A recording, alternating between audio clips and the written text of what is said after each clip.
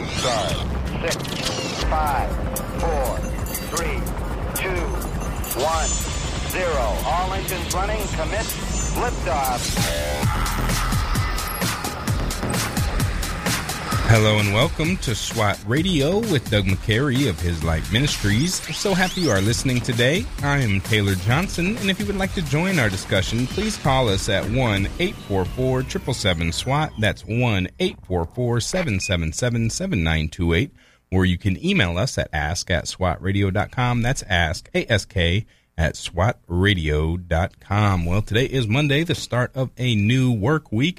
Doug, how you doing today? I'm doing okay. Just banging these microphones in here, trying to get set up. Doing good. I was actually looking at an article you sent to me earlier today, or maybe you sent it yesterday. I don't remember, but it's about a lady over in Finland who's being brought up on charges. She's actually, I guess she's on trial. She's on trial already because she tweeted a Bible verse or something like that, right? Yeah. That's crazy. Yeah, she is not only, she's a politician there. She's in there. I mean, first of all, you haven't heard anything on mainstream media about this. Oh, no. Yeah. That they're not saying anything. This is a politician over there, so this is somebody in the government who's on trial for posting a Bible tweet. I mean, that doesn't make the news. Yeah, and I think we talked about her husband, who's also facing persecution. I didn't realize that they were married, though.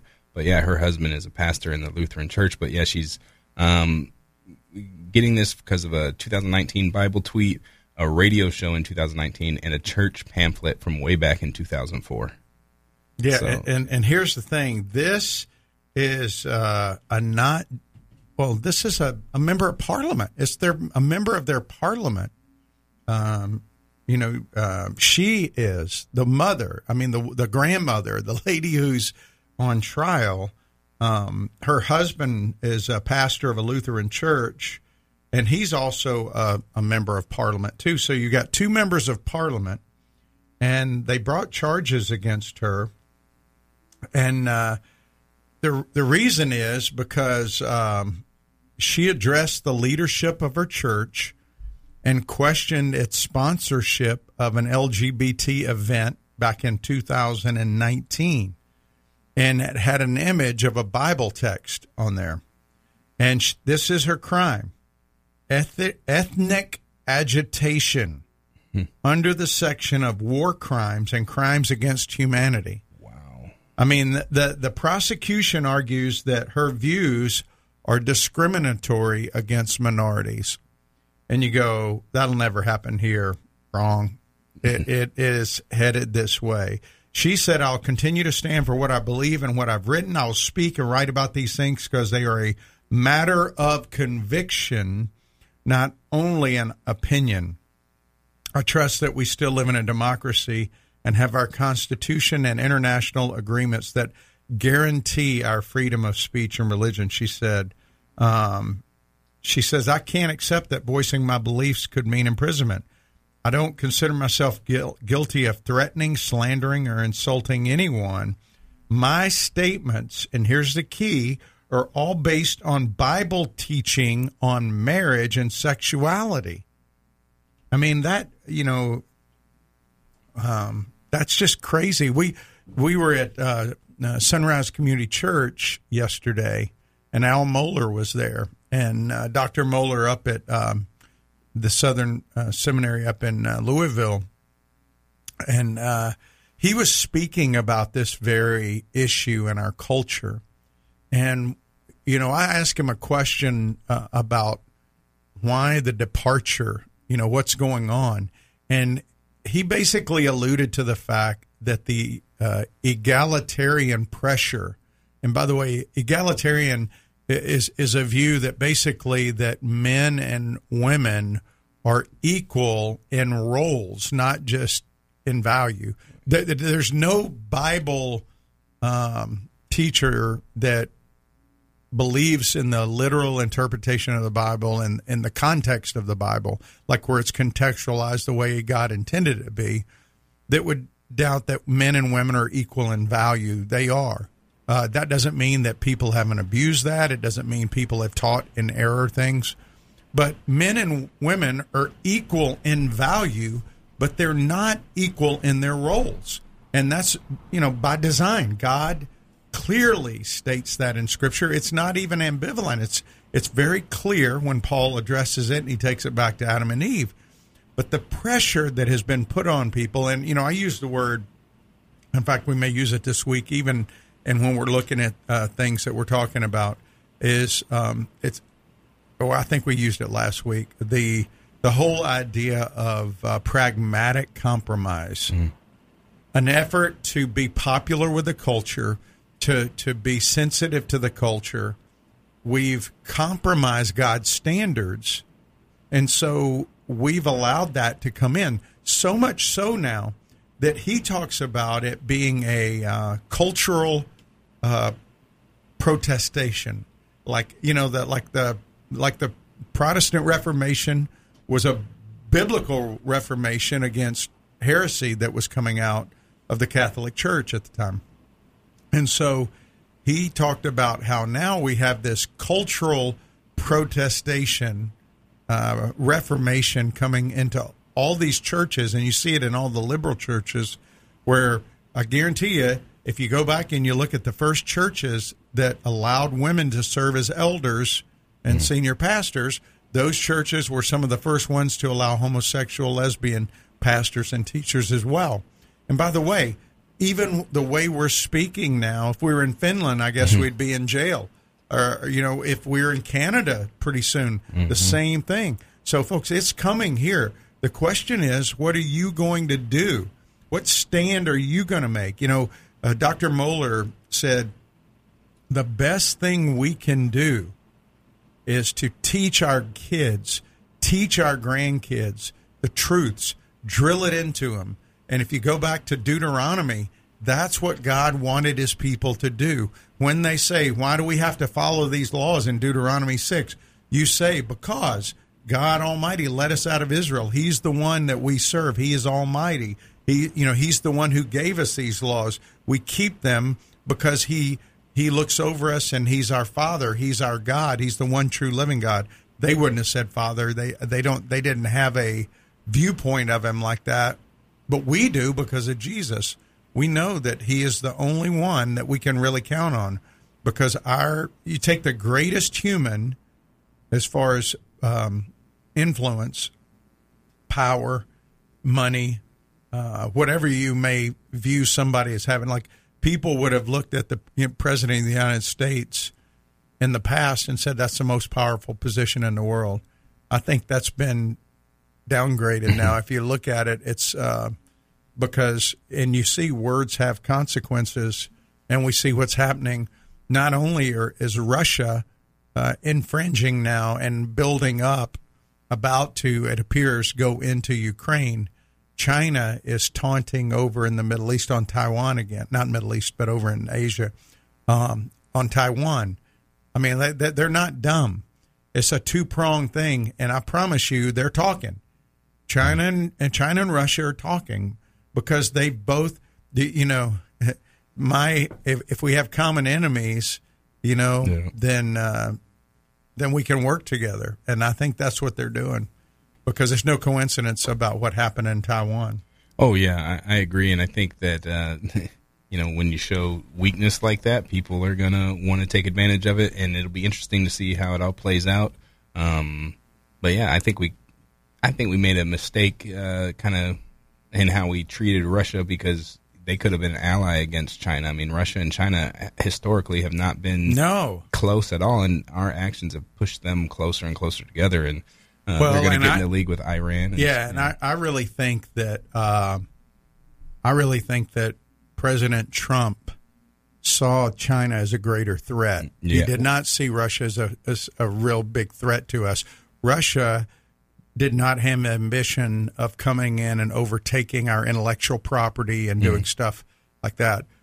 Russia wants that part of the world. Russia doesn't have the economy to really be able to stand up with us. But, yeah, China is a much bigger threat. But they played the long game. You know, they read Sun Tzu, and they did a good job of infiltrating, with money and like-mindedness, a lot of our elites. And so for a long time, we have ignored that threat. Yeah. So we're in a pickle right now, really, to be honest with you, because all people that are bettors out there and gamblers are saying that Biden's probably going to send in troops, or probably going to mobilize troops, which would be about par for the course. You know, if you look back throughout history, a lot of times it is the Democratic presidents who are like a Jimmy Carter or who whatever, when these kind of things happen. Yeah, there's been a lot of comparisons between Biden and Jimmy Carter, and I think there's a number of reasons why that's fair. I mean, yeah, we got a lot of issues, and that's foreign, but here at home we have some issues too. And I know the economy the market took a hit over the weekend, or just before the weekend, or whatever it was, and yeah, that's disconcerting as well. So a lot of things to be trusting God about, right? Well, and I don't know if you saw this, Russia's actually doing live fire naval drills off the coast of Ireland. Are they really? Yep, they are. Yep. NATO's sending ships and fighters over there just to have a presence, but Ireland's not that far. Ireland's not that far. Yeah, that's crazy. Yeah. I didn't hear that. It's going to get interesting. That is for sure. Yeah. All right. Well, we are up against the break. We will be back with more after the news. I'd like to let you know you can follow us on Facebook and Twitter. At SWAT Radio Talk is the handle. That is at SWAT Radio Talk. And you can download our SWAT app in the App Store. You are listening to SWAT Radio. Stay tuned. We'll be right back.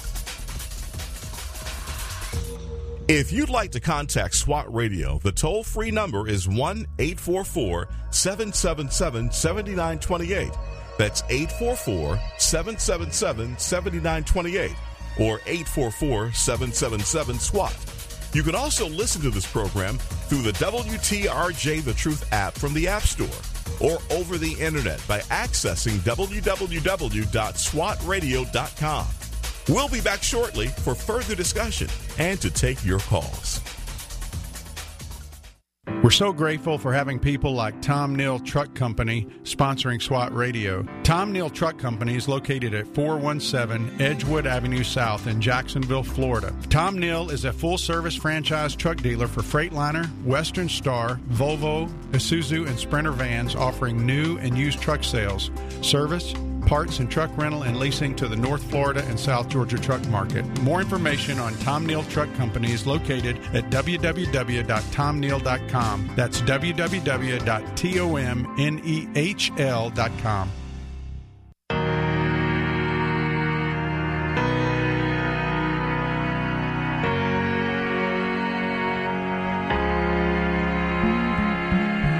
Look down from a broken sky, traced out by the city lights. My world from a mile high, best seat in the house tonight. Touchdown in the cold black top, hold on for the sudden stop. Breathing the familiar shock of confusion and chaos. That is Brandon Heath with Give Me Your Eyes. Welcome back to SWAT Radio. SWAT stands for Spiritual Warriors Advancing Truth. And if you are just joining us, the past, 2 or 3 weeks since we've been back from break, we have not been in Acts, but this week we are getting back into Acts and looking forward to that. We're looking at Acts chapter 12. And right, yeah, 12, Acts 12, and this is really marks the first time we're kind of back in to this Acts study, because we've took a break over Christmas, and then we did the 2 John text. So yeah, we're getting back into it. So I'll start off with a little review, just in case people are listening. They're just tuning in and they missed it, because the most I would say one of the most important things, if not the most important thing, about when Bible study and looking at any text is its context. And a lot of people get in trouble because they take stuff out of the context. So that's why we at SWAT Radio, and SWAT Bible Studies, we teach the Bible verse by verse, just like Ezra explained it in the Old Testament, verse by verse, so the people could understand it. And so we teach verse by verse. A lot of people don't like that. They say, I want get a theme or whatever. There's topical ways to preach, but really verse by verse explains it in the context. And we've been doing that now. We've been in Acts for over a year, starting back with Acts 1. But Luke's purpose in writing Acts is the second of two letters he wrote to a guy named Theophilus. The first one was the Gospel of Luke. And Acts of the Apostles, he writes, kind of documenting how God began the work in Jesus in his work on earth, but he continued it through the apostles and God's people. And so we see even a shift takes place in Acts. The Acts of the Apostles, it starts off as primarily them, but then it starts moving to a second-tier group and then on to others who continue the work. Even enemies of the gospel become people who God flips, like the Apostle Paul, and he was a persecutor of Christians, and he became a preacher of Jesus. And so the primary message throughout the book of Acts is that Jesus is the King and Savior of the world. And the theme of all preaching, when you see people preaching sermons, is that Jesus is the Messiah, the risen Christ.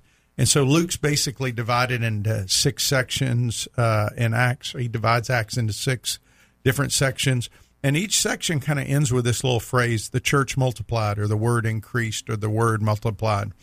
And so Acts 1 is really where he lays out the strategy in Acts 1:8. You will be my witnesses, he tells the apostles, in Jerusalem, Judea, Samaria, and the ends of the earth. So we kind of see a 3-phase process. Jerusalem first, then Judea and Samaria, then the ends of the earth. And so it's Acts 2, he tells them wait till they're empowered on high from the Holy Spirit. Acts 2, we see that supernatural reveal of the birth of the church, where the Holy Spirit's poured out on people, not in a way that's temporary, but it stays in them permanently. And so the Holy Spirit comes into them, and it so rocks the world of the people there. They think that the apostles are drunk. They think because they're speaking in tongues. They're speaking known languages. Remember, we talked about this. They're not speaking unknown gibberish. They're speaking known languages that they've never been trained in.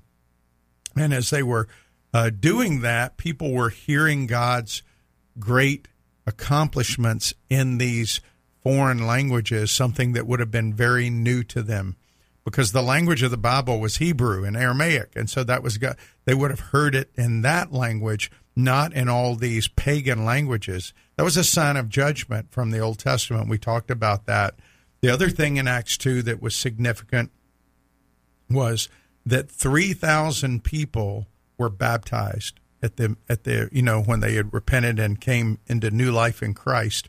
If you go back to Exodus 32, 3,000 people died when the law came. Moses received the law back in Exodus, and they got it involved in idolatry, and 3,000 people died. So it's no coincidence that Luke, when he's writing this, writes 3,000 people trusted Christ and were baptized in Acts 2. Acts 3, God begins to authenticate his word about Messiah through his people. When Peter and John heal a guy, they're doing the same miracles Jesus did.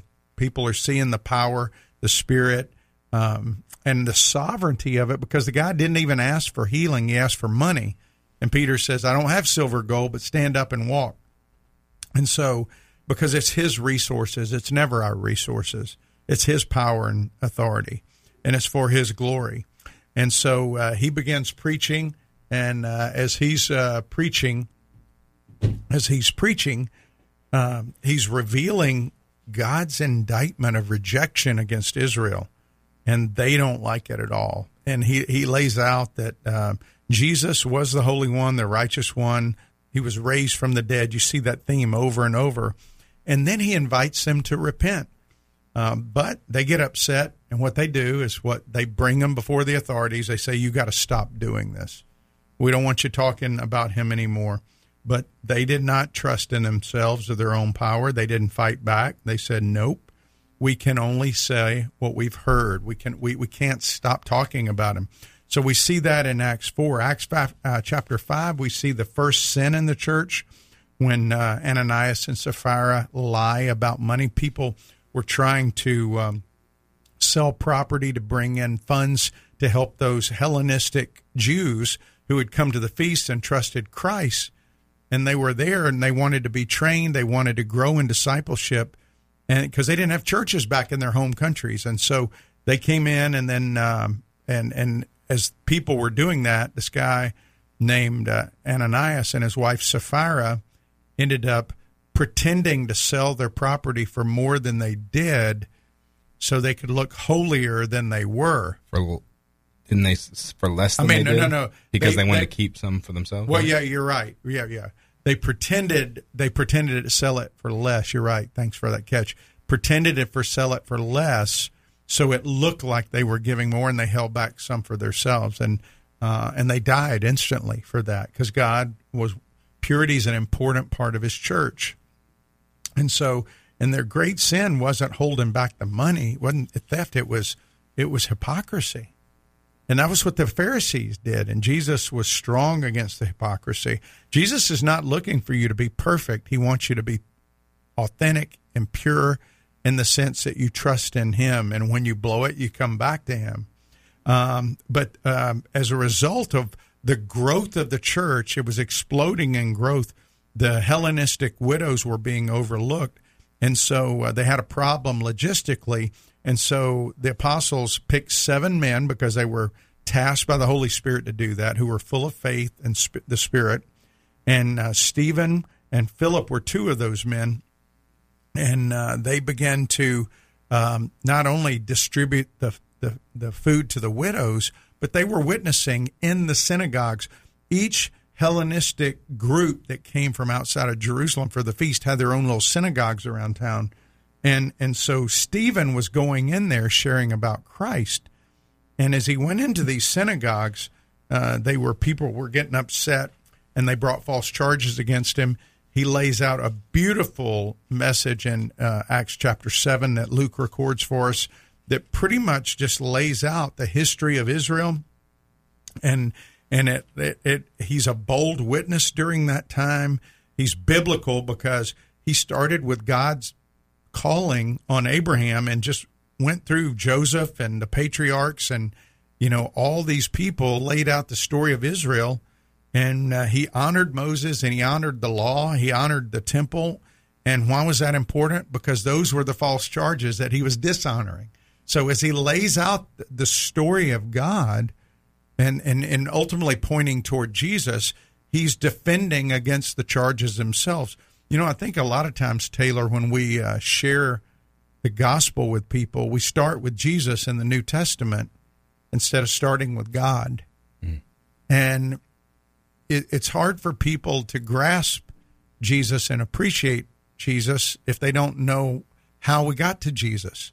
Because Jesus has always been here, but there was a unfolding. And if you go back and look at the way even Paul shared, most of the time when he's sharing with pagans, he starts with creation. He starts with God, the creator. And so Stephen did a beautiful job, but that didn't stop him. They still stoned him. He was the first martyr after Jesus was killed.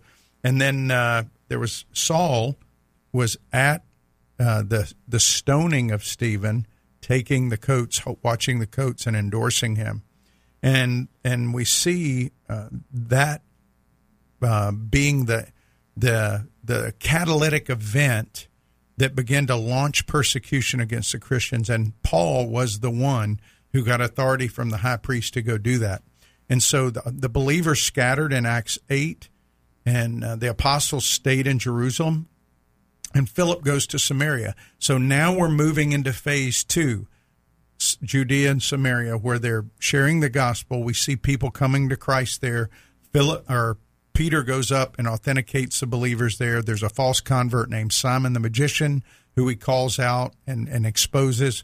But then there is another believer from another country, the eunuch, who came. And it's just a simple story of him reading the scriptures and Philip saying, "Do you understand what you're reading?" And he says, "No." So he starts right there, shares the message of Jesus. He goes, "There's water. Can I be baptized?" He says, "Sure." He baptizes him in. Then we go into Acts chapter 9, And as we hit 9, it's the conversion of Saul. It's probably the greatest conversion in the Bible, taking God's chief enemy and flipping him, making him God's chief voice and preacher of the rest of the New Testament. Because you don't read that much about Peter, James, and John anymore, the apostles. It's pretty much Paul. And Paul becomes the ambassador to the Gentiles. And then we see in Acts 10 and 11, right before we broke for Christmas, the story of Cornelius, which is a Roman centurion, 3 times told in Acts 10 and 11. And Peter is the one that ends up leading Cornelius to Christ. And it's told 3 times for a reason, because he is the first non-circumcised believer in the church. And God is ushering in now the ends of the earth. And it's the transition, it's the bridge there going to all these Gentiles throughout the world. And that's where we are as we go into chapter 12. And chapter 12 is just a kind of an insight into the fact that when the church is moving, the enemies are going to move. And we're going to see an enemy of the gospel in Herod. And that's really what it's about in chapter 12 and how God handles his enemies. All right, so stick with us. We will be back with more after the news. We'd like to give a special thanks to our sponsors, Ace Door and Window, as well as a special thanks to our sponsors, Tom Neal Trucking, and a special thanks to our sponsor, Jeff Andrews of Highway to Eternity Ministries. If you would like to sponsor the program, please email us at doug@swatradio.com. That's Doug, DOUG, @swatradio.com. You are listening to SWAT Radio. Stay tuned. We'll be right back.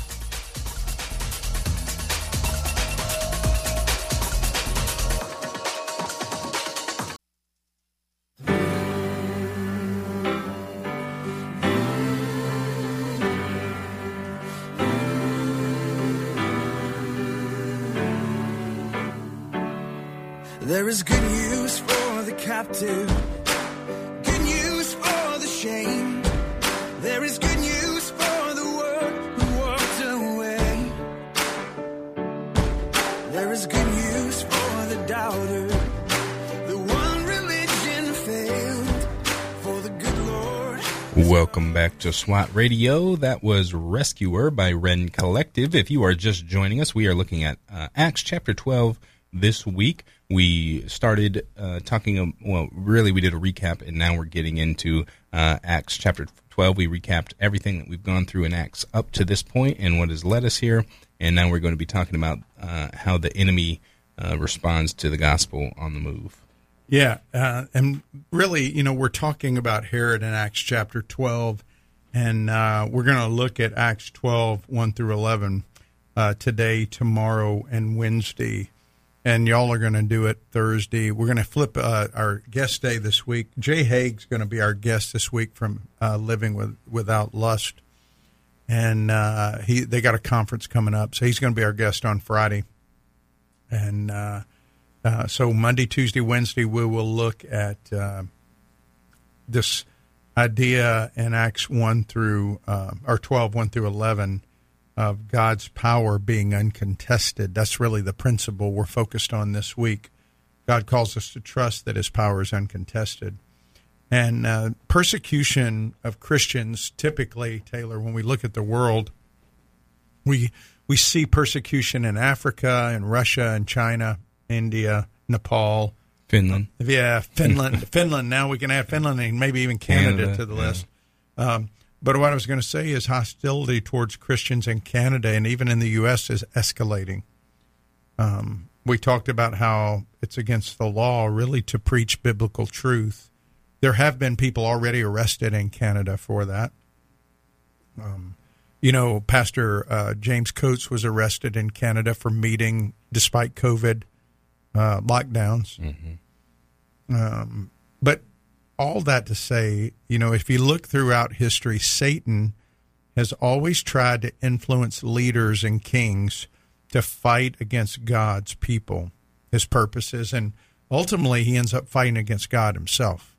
I mean, it's just a never-ending battle. And even though we may see evil leaders sometimes get these temporary little victories that make us discouraged and we think, it's hopeless for us, it's not. God and his word always ultimately rule. They do. Throughout time, whether it's Joseph Stalin, whether it's Herod, it doesn't matter. The people who are enemies with God ultimately suffer a terrible fate because they end up dying apart from him and being cast into eternal fire. And that's a terrible, terrible place. And, when we were at church yesterday listening to Dr. Moeller, he said, when you look back on American history, cultural history here in the U.S., the attack on the Bible really started off with the progressive belief that hell wasn't real. There was no hell. Now, I know in recent years with Rob Bell, and some others, they've kind of made that more trendy, but it's been around forever.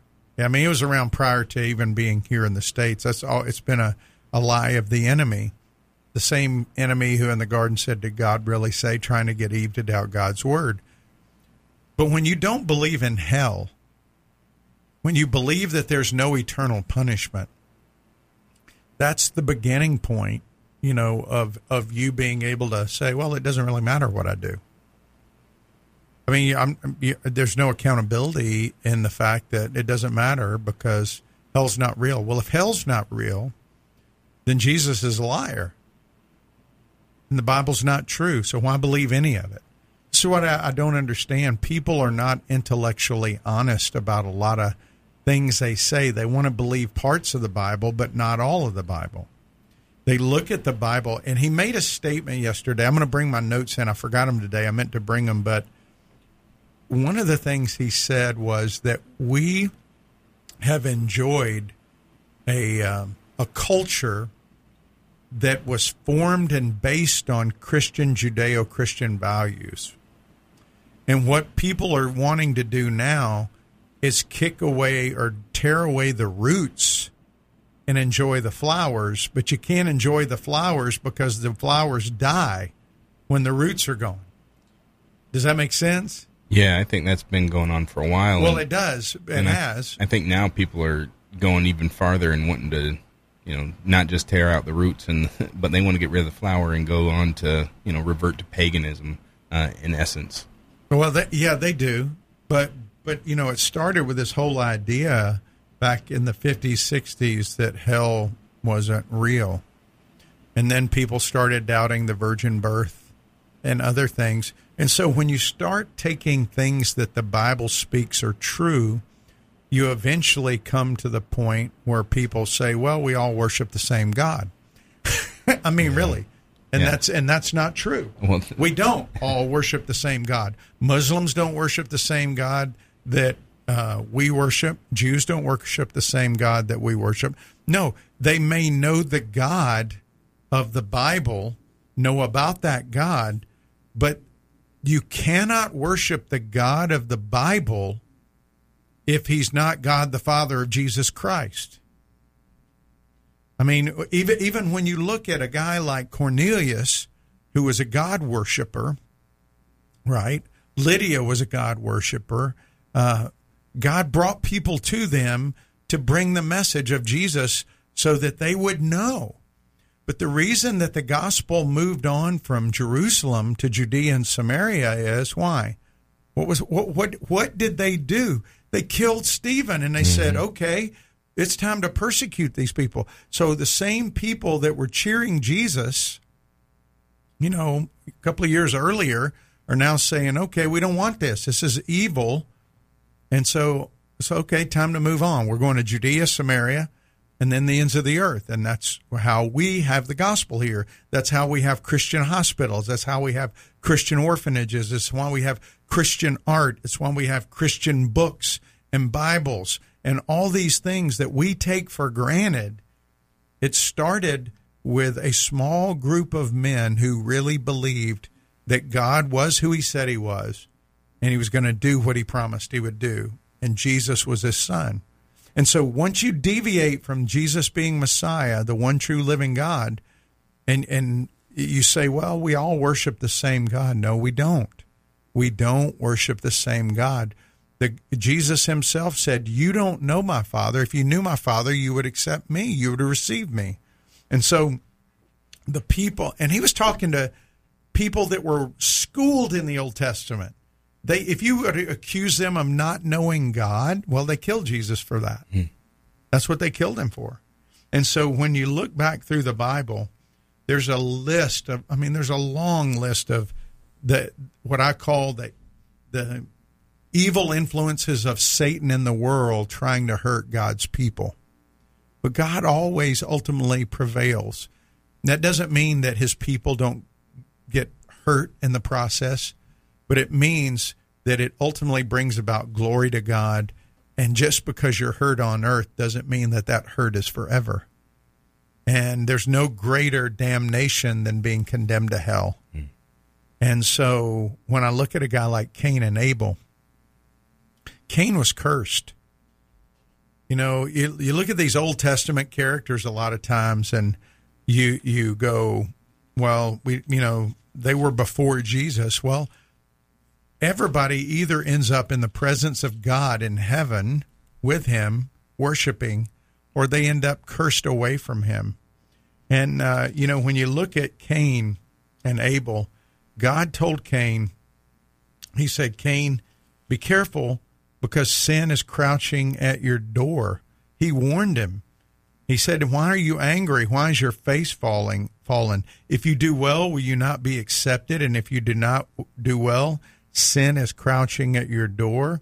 Its desire is for you, but you must rule over it. So God in his mercy comes to Cain and says, hey, don't let this sin rule over you. The fact that you blew it is not the issue. It's what you do when you blow it and it's pointed out to you. And I think a lot of men don't get this. For a lot of guys, when we blow it, we tend to introspect and stay in. We don't talk to people about it. We condemn ourselves, beat ourselves up. And there's a form of self-pity that is there that's prideful because we don't open up to people. We try to hide, like Adam and Eve tried to hide because they were exposed. They didn't want to be exposed. And, what ends up happening, though, is God cursed Cain. He put a mark on him, but he said, you will be a fugitive and a wanderer on the earth. You are cursed from the ground. God told him he was cursed and he cast him out of his presence. And, even Cain acknowledged, from your face, I'm hidden. I can't come in front of you anymore. And so it said Cain went away, verse 16 of Genesis 4, from the presence of the Lord. He went away from the presence of the Lord. That's sad to me. But whether it's Cain and Abel or a few chapters later when Noah and the world, when you see Noah, 120 years Noah's preaching. All these people in the world, tools of the enemy. Do you think they were happy with Noah preaching repentance? Do you think they were taunting him after 80, 90 years, maybe 60 years? He preached for 120. Yeah. He was preaching for 120 years. They're going, it's never going to rain. This old kook's doing this. But Noah, God preserved. And thank God, because Noah preserved us. But Abraham and Sodom and Abraham and the kings, rescued Lot. Evil people. God's people have always had the enemy attack them through others. Jacob and Esau. Moses and Pharaoh. I could go on with all these different people. Balak. Remember when Balak wanted to curse Israel and he tried to hire a prophet to do it? And the prophet said, no, I can't. I can only speak what God allows me to speak. And that frustrated Balak so much so that God said, go. I always wondered why God told him to go. And then he sends an angel that's going to kill him. Why did he do that? Well, because when he went, God knows his heart. He was going to go because he wanted the money. He wanted the money from Balak is what he wanted. And so God, for the first time in history, allowed his donkey to talk. Probably don't know any other talking animals, but that time the animal told him, you need to stop. This angel's going to kill us. And so it's throughout history. And when we come back, there's some more examples we'll give as we look at this idea that we can trust God because his power is uncontested, whether it's Herod, or whatever you got going on in your life, you can trust him. All right, you're listening to SWAT Radio. Stay tuned. We'll be back with more after the break. This program has the potential to reach millions of men each week. If you'd like to learn how you can support this unique program that is helping men understand the truth about Jesus through God's Word and how to impact their lives and the lives of others, then go to www.swatradio.com. Then click on the donate link to help SWAT Radio pass on the truth for the next generation. SWAT Radio is brought to you in part by Ace Door and Window Service, Inc. Ace Door and Window Service, Inc. is a full-service sales door and window installation company. Both of the owners are licensed contractors and are involved in the daily operations of the company. All of their trucks are company-owned and fully equipped. Their mission is to provide Jacksonville and the surrounding area with door and window replacement services. To learn more, call 904-701-3667. That's 904-701-DOOR. Or online at www.acedoor.com.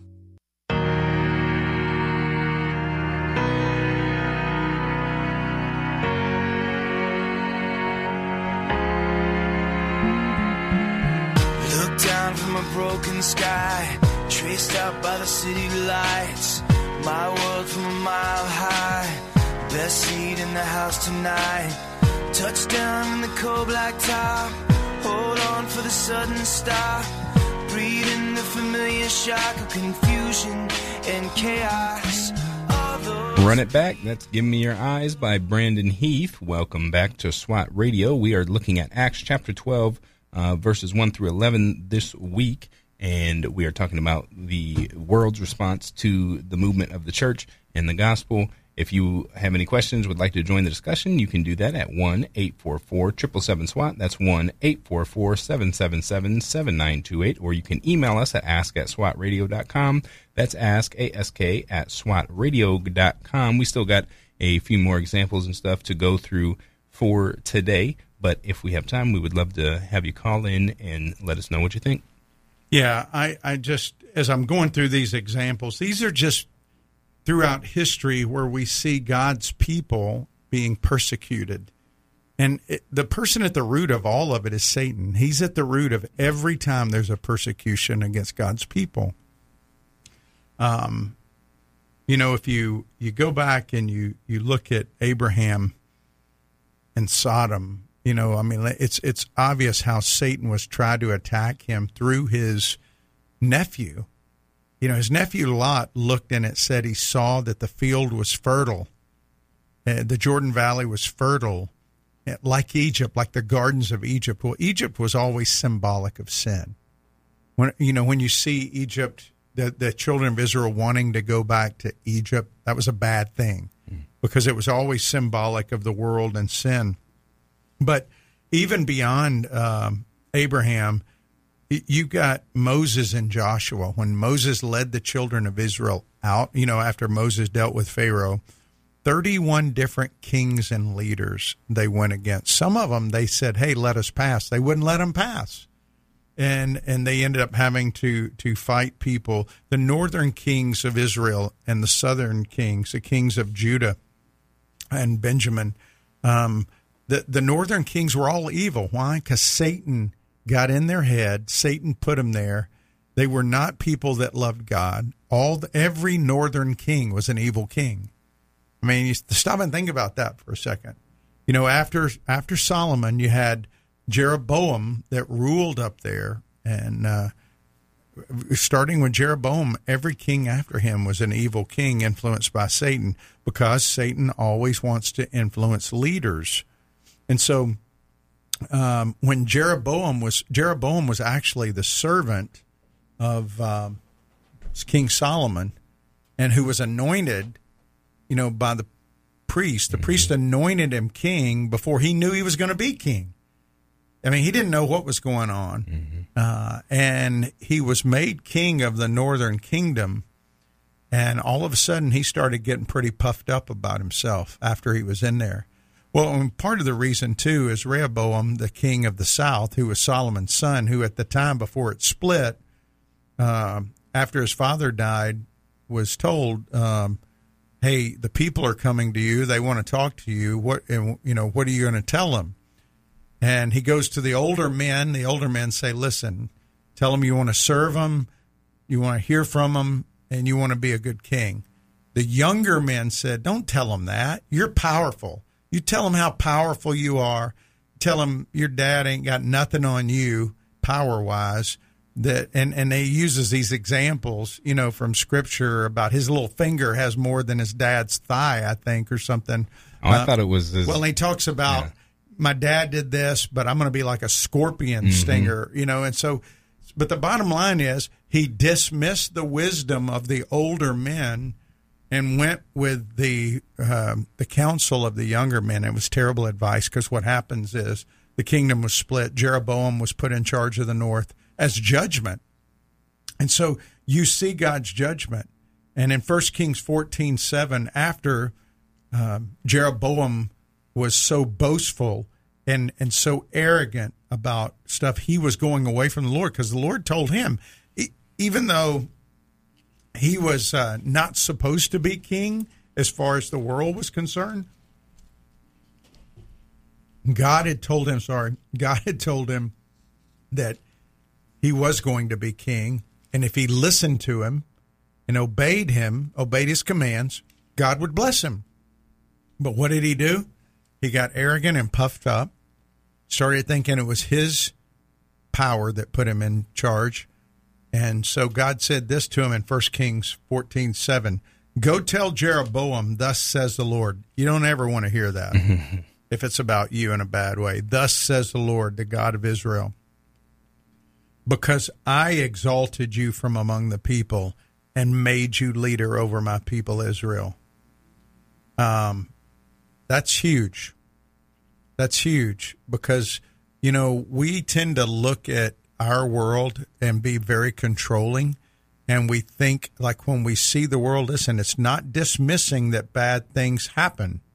It's not dismissing that people and circumstances are what God uses. But you have to look beyond the surface. Like, a lot of people who don't like the current resident of 1600 Pennsylvania Avenue say that he was put there because there were voting machines that were tampered with. He was put there because there was cheating in Wisconsin, Michigan, Pennsylvania, and Nevada, and Arizona. No, he was put there because God wanted him there for whatever reason.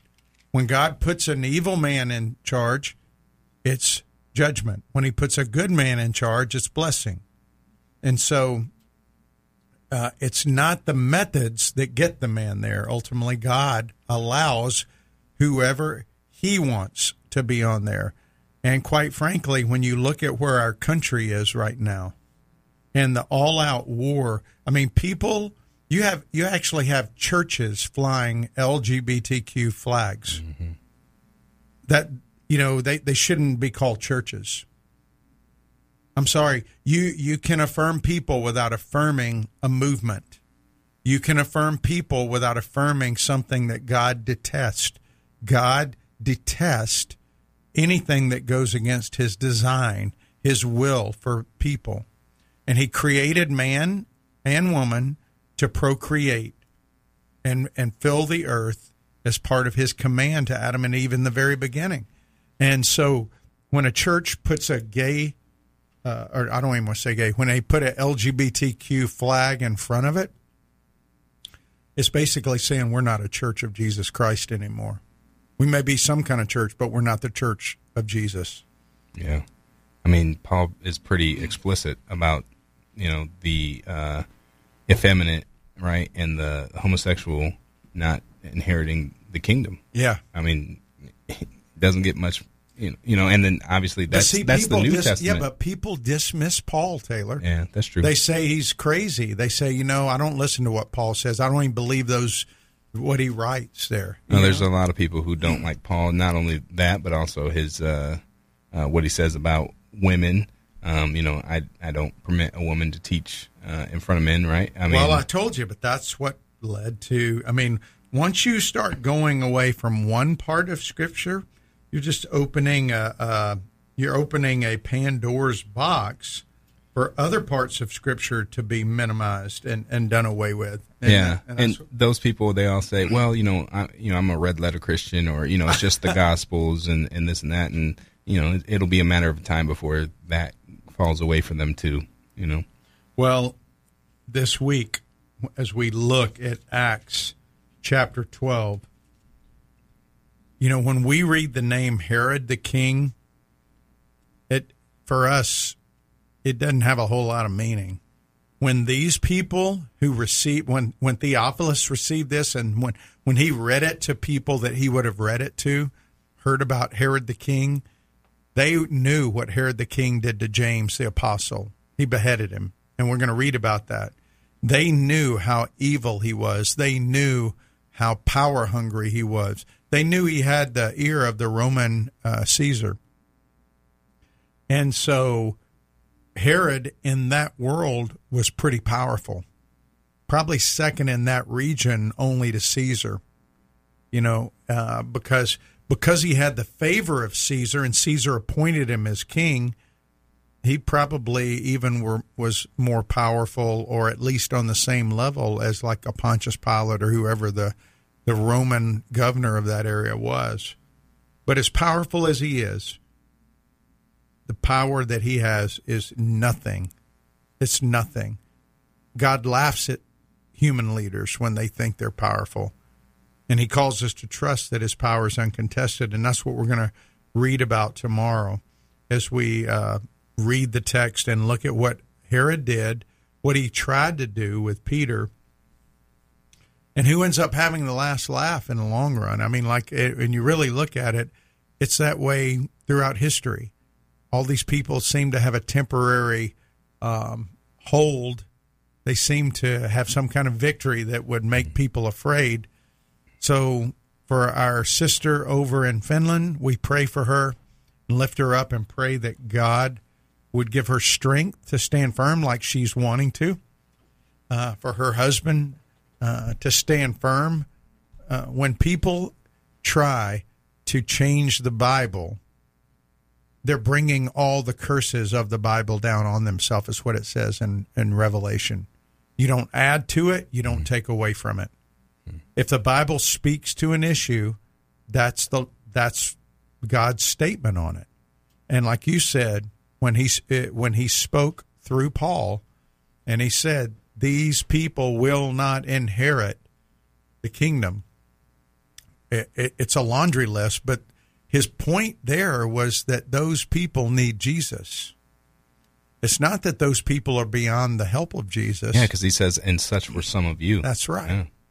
Yeah, but the church isn't preaching that. Or, some churches aren't. Right. A lot of churches aren't. And, even churches that believe that have gotten, for reasons of relevancy, quote unquote, gotten maybe a little silent on the issue as well. Pragmatic compromise. Yeah. Remember that word, pragmatic compromise. Well, we're going to come back tomorrow and actually read. I do want to end with this text from Proverbs 21:30. No wisdom, no understanding, no counsel can avail against the Lord. He reigns supreme. So that's a good place to leave it. Make sure you tune in tomorrow, 3 o'clock, for more SWAT Radio. We'll see you then.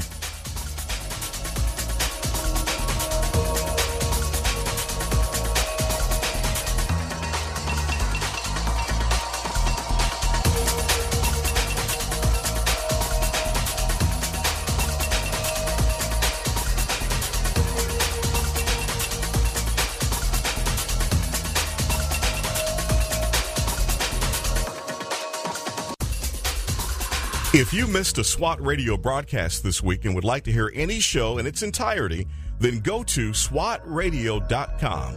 Click on past shows where you can listen to the broadcast. Also, if you're looking for a band of brothers that gather around God's Word to be a part of, then go to SWATradio.com and email one of our hosts, and they can get you plugged in to one of the local SWAT Bible studies. Tune in next time to explore how SWAT Radio is strengthening spiritual